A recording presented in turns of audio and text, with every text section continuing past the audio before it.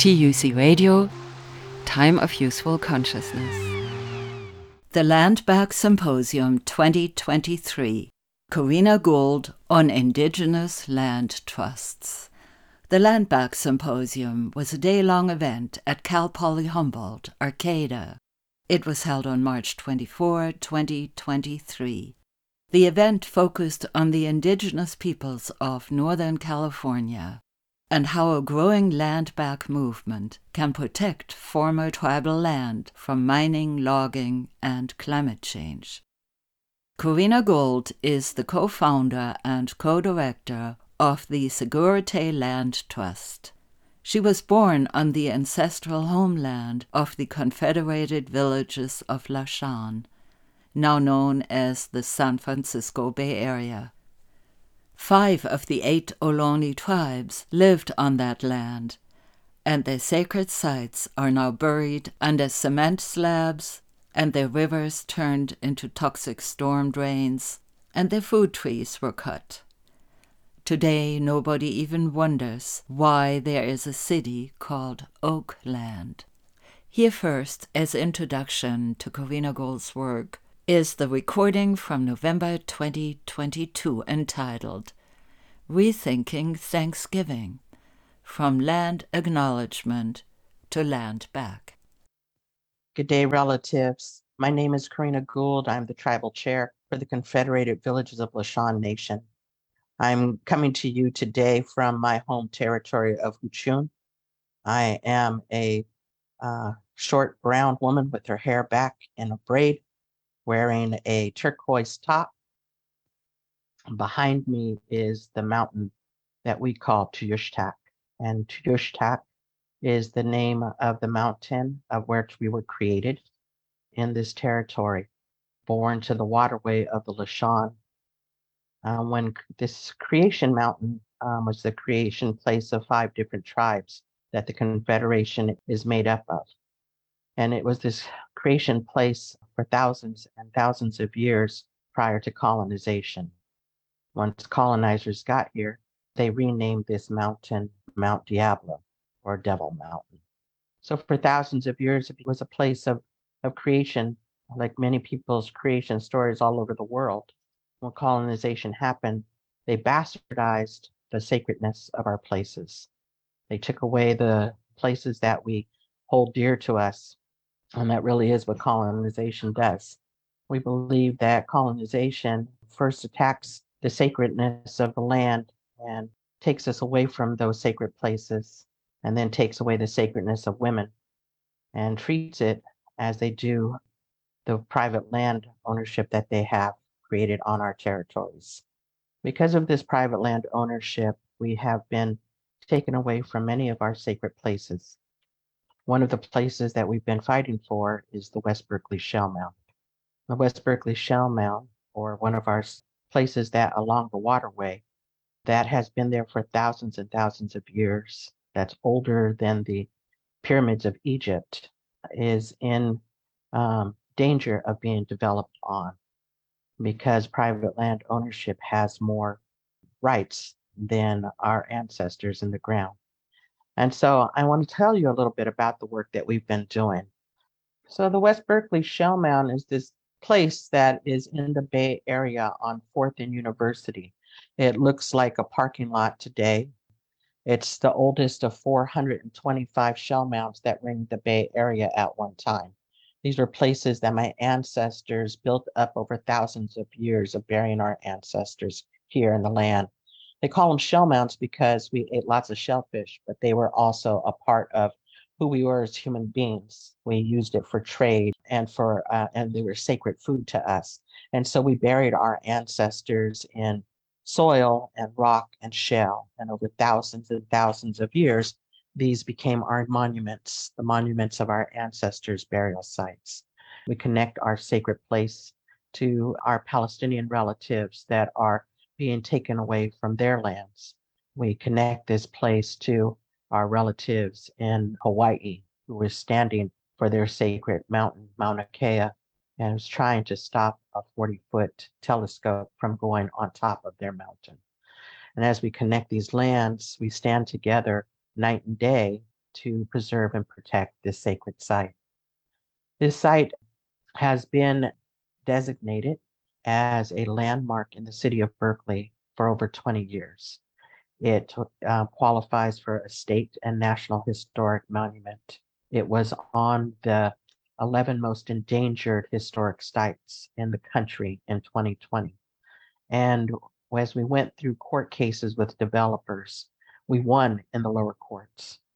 And the lower courts likened our shell mound to many ruined sites across the world. While we were in appeals court, the developer put up a 6-foot fence with barbed wire, locking us out of the site that we have prayed at for thousands of years. And so we stood together with many people from all over the world, including our two-spirit, non-binary relatives who continue to uphold this sacred place. We are a non-federally recognized tribe, and so we don't have lands in our own homelands. And because of that, we are unable to stand in the same kind of a way as a federally recognized tribe.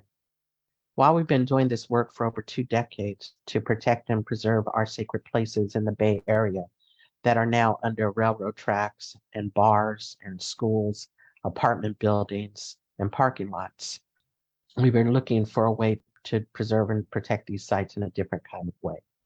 Although we have an unbroken tie for thousands of years to this land through missionization of the Catholic Church, the Mexican Rancho period, and the current occupation of the United States, we owned no land, including our tribal members.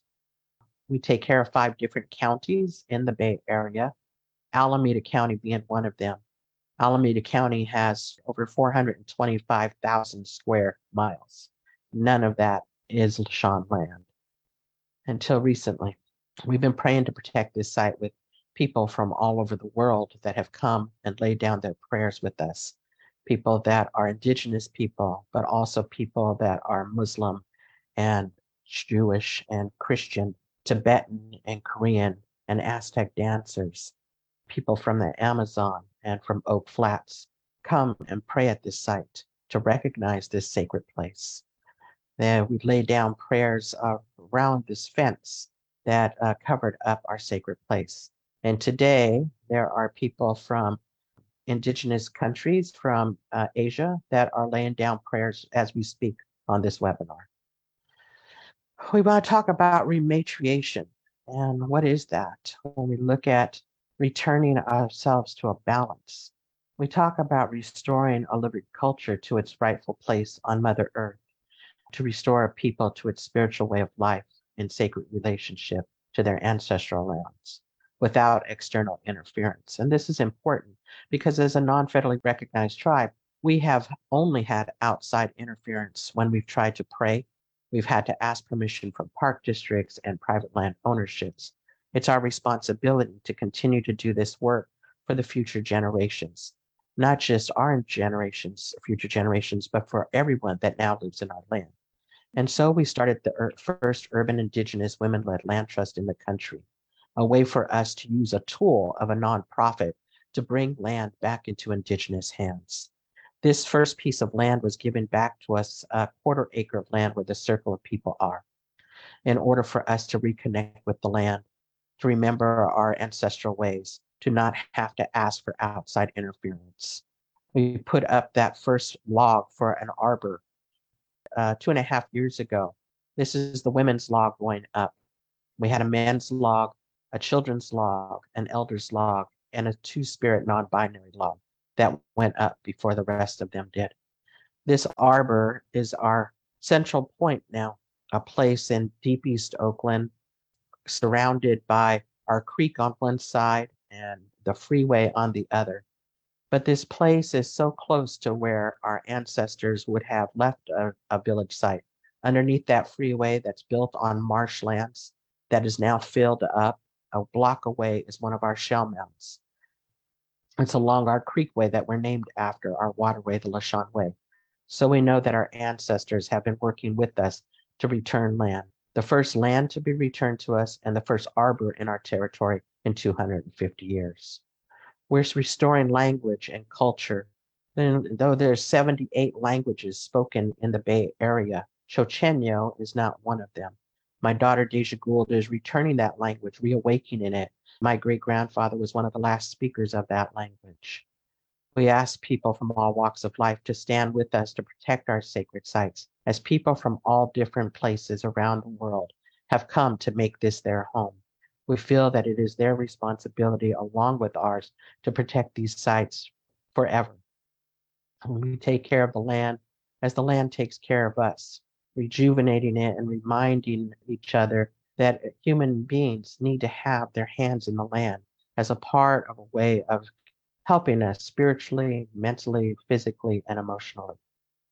Working on creating hamekas, points of service for people when there's man-made and natural-made disasters, ensuring there's food and first aid and fresh water, and working with the cities that are close by us to remember, recognizing us as the First Nation people on signage and on murals, and creating parks that we're able to work on, renaming parks that are in our territories from Andrew Jackson Park to Chochenyo Park, raising our flag over cities that are in our territories, and remembering that we are still here, the First Nation people who have never left, working on rematriating the land for the next 7 generations, remembering our responsibilities as good hosts, asking for people that live in our territories to be good guests on our lands, to work in reciprocity with the lands and waters, to ensure that we have good air, good water, good soil, to grow our medicines and our foods in order for us to survive the climate disaster. We think about remembering, think about giving back.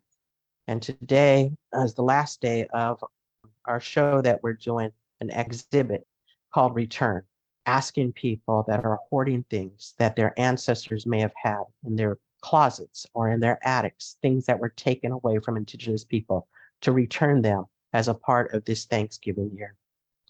We look forward to working with all of our relatives from all walks of life to ensure the stability of our people. As long as we are still here on this land to do our ceremonies, the world will continue to move. That was Corrina Gould on Rethinking Thanksgiving. 4 months later, she was the invited speaker at the LANDBACK Symposium 2023 on Indigenous Land Trusts. Good afternoon, everyone. My name is Corrina Gould. I'm the tribal chair for the Confederated Villages of Lishawn Nation, and I'm also the co-founder and co-director of the Segorite Land Trust. I've been working with Janella LaRose, who is Shoshone, Bannock, and Ute, and raised her children in the Bay Area. We've been working on sacred site protection in my tribal territory for almost 30 years. Now, first, I want to say thank you so much to the Wiyot people and for all of the folks that brought us all together. I'm lucky that I'm here because of my ancestors, and I think that we all heard that through many different threads today about how we are not the first ones to do this work, that we're a continuum of our ancestors that have been doing this work since colonization started. And our work really was around protection of sacred sites in the Bay Area to begin with. And it was about prayer, and it was about shell mounds and how no one knew what shell mounds were in the Bay Area until we started doing this work. And we did walks to these shell mounds for many years. And we walked from a place called Segorite, one of our tribal territories and village sites along the Carquinez Strait. And we walked down to San Jose and up to San Francisco. It's a 300-mile walk. Walking 18 miles a day, stopping at shell mounds that were underneath railroad tracks and parking lots and schools and bars and apartment buildings, and laying down prayers, asking our ancestors to remember us as we were remembering them. And things began to move and shift. Our ancestors during the late 1990s started to show themselves a lot again. What I mean by that is that there was a lot of development that was happening in the Bay Area. Internet was created. That's why we get to see our beautiful Auntie Priscilla up there today, and why we've been able to be on Zoom calls for thousands of hours over the last 3 years and all of that fun stuff, right? But when the internet came into the Bay Area, it brought in all of this money, new money and it was forcing people out of the Bay Area. And so this wave of gentrification happened, and Indians are always the first ones to be gentrified out of our territories. It was continuing to happen through this wave, right? But as that was happening, things were being built a lot, and our ancestors were showing themselves. Cemeteries were being destroyed for swimming pools and malls and elevators for schools. And that's why we started to do this walk, because we were taught about in 4th grade that we didn't exist anymore. Kroeber said in his famous California Indian book that we didn't exist anymore. The federal government said we didn't exist anymore. I grew up in 4th grade hearing that we didn't exist anymore. My children went to school in elementary school being told they didn't exist anymore. And yet here we are. We are still here. We know where our sacred sites are. We know our responsibilities. And so when we did this walk around the Bay Area, it was these prayers that came up. It was about standing against these developments. It was about doing all of that kind of work. And then in 2011, we took over a sacred site that had 2 of our shell mounds, 13 acres of open space along the Corrina Strait, a prayer ceremonial place for our salmon as they come up the waterways and they go back into the ocean as babies. This place was about to be destroyed, and in 2011, the city of Vallejo filed bankruptcy, and in filing bankruptcy, gave the park district $30,000 worth of permits for free in order to destroy that site.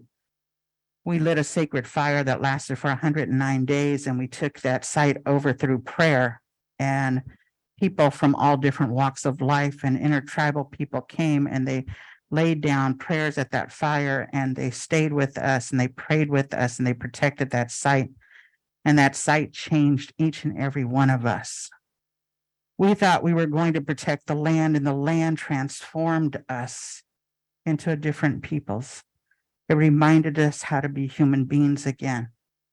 People came, and when they shut off the water after a week, people made it their job to bring us water every morning before work and to pick up the empty containers afterwards. People understood how to take care of one another like we were a village again that had once been there for thousands of years. It was the last stronghold for my ancestors on the Corrina Strait before they were pulled into Mission Dolores in San Francisco. And so that place is now why we call it the Seguridad Land Trust. It's named after that village. Seguridad didn't come into existence for a few more years as we were trying to figure out what to do next. And as we were all kind of going through PTSD, coming back into this real world, whatever that means, after living in ceremony and in community for 4.5 months.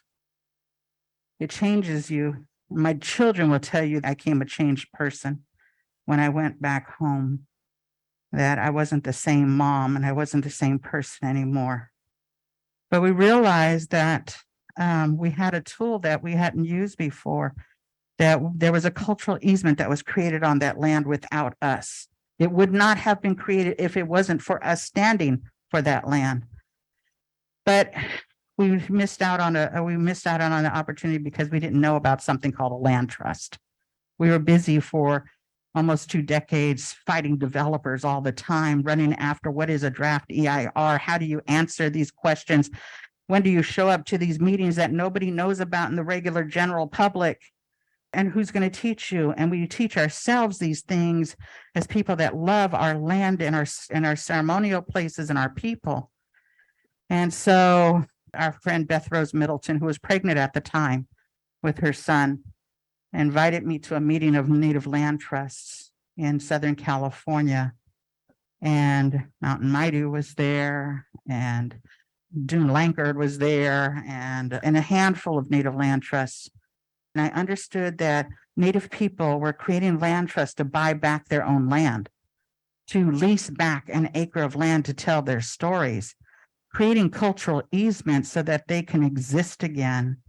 And so when I came back from that meeting, I talked to Janella and we talked about creating this land trust, an urban Indigenous women-led land trust in the Bay Area that was intertribal because so many Native women came to my territory through forced relocation policies of the United States government. And that so many generations of those women and those children who we helped to doula came here, and that they needed a place also to be a part of in an urban area. And so that was the creation of the Sigorte Land Trust. But not only was it important for it to be an Indian land trust, a Native land trust, it was important that there be women leadership. Because as my friend Dune Lankard told me at that first meeting of land trust, when I asked him, as I sat in that room full of Indigenous men running these land trusts, I said, is it only men that run land trusts? And he laughed and he said, kind of. But not only Native land trusts, all land trusts. And so Janella and I began to talk about, what does that mean? How does that correlate with women and Indigenous women? How was the sacredness of us and the sacredness of our bodies taken away through colonization? How was our leadership taken away because colonizers wouldn't talk to women leaders? How does that happen? And how do we come back, as we're all facing climate disaster, back into a relationship where there's matriarchal leadership? And so that's how we came up with this. And I'm going to stop talking because I'll keep on talking. During the question and answer session, Corrina Gould was asked about conservation easements. Conservation easements used to displace Indigenous people. Well, here we are, sitting in Humboldt State University, and we're all displaced from somewhere. So, I think that when colonizers and settlers came to our territories, the first thing they did was displace the Native people, displace us from our sacred places, take us away from our traditional ways of life, displaced us from our foodways, displaced us from our waters, displaced us from everything. And so the conservation easements are interesting because what I understand, and I'm not saying that I understand everything at all, but what I do understand is that wilderness was created by somebody else. It wasn't created by us, right? It was this idea that there's wild out there. And our Indigenous people have always had their hands on the land. Human beings are supposed to have their hands on the land because we are a part of it, not apart from it, right? And I think that that's where this whole new society has really gone wacko or sideways about it, right? Is because we place ourselves as human beings above all other creation when we were the last ones to be brought onto this place. And so as human beings, we've gotten awry.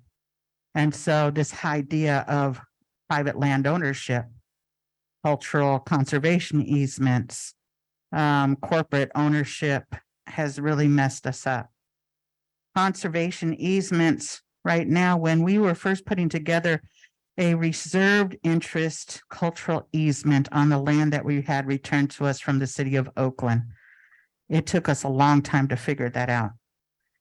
And we worked with person, Brendan Moriarty, who worked for Trust for Public Land for many years, and then became the real estate person for the city of Oakland.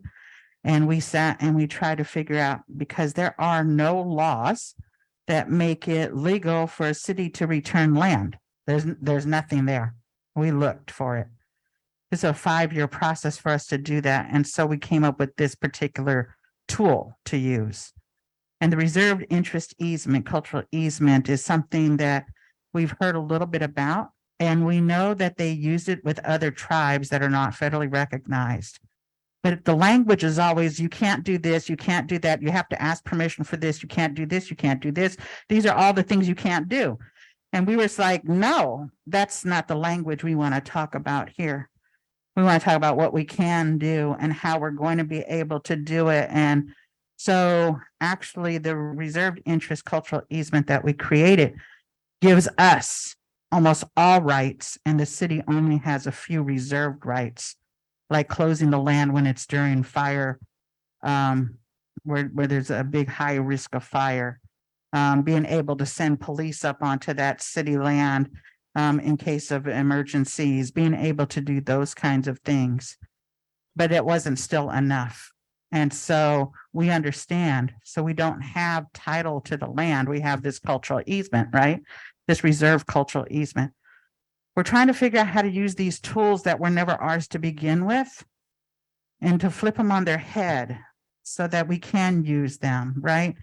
While the laws and legislature catches up to what they're supposed to do and give us the land back to begin with.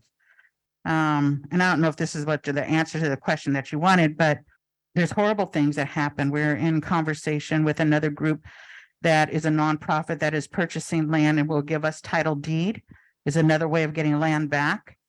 But they have the Williamson Act on most of that. And so you're not allowed to do anything on that land, right? You can't really grow anything on it. I mean, you can't grow food, but like agricultural food and stuff like that. You can't build on it or anything, and you have to leave it. Or they have a lot of them in California, as you know, because we apparently, love cows here or something. But so they're allowed to run all over our sacred sites and destroy all of our waterways and stuff like that. Not that I don't like a good steak every once in a while, but these ag ones, these easements, right, disallows us from actually tending to the land the way that it's supposed to, and putting in our relatives that are supposed to be on that land to begin with, and to re-nurture that land and to revitalize that land in that kind of way. And so then we have to sit it out and wait. But like I say, we've been here forever. We're not going anywhere. My grandchildren are growing up on this land, and so they'll do it when that Williamson Act is done. And so the most important thing to do is to get that land back into Indigenous hands so that we could begin to dream and do that work again.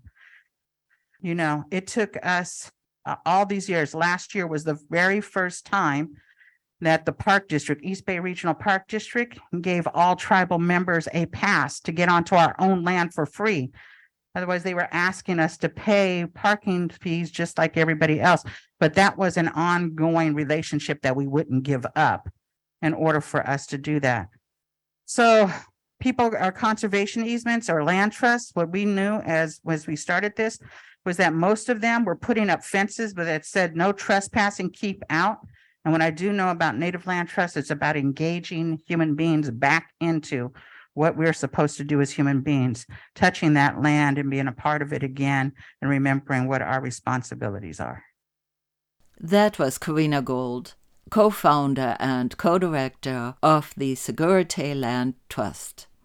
She is spokeswoman and tribal chair of the Confederated Villages of Lashan, Ohlone, now known as the San Francisco Bay Area. This recording was made on March 24 at the LANDBACK Symposium 2023.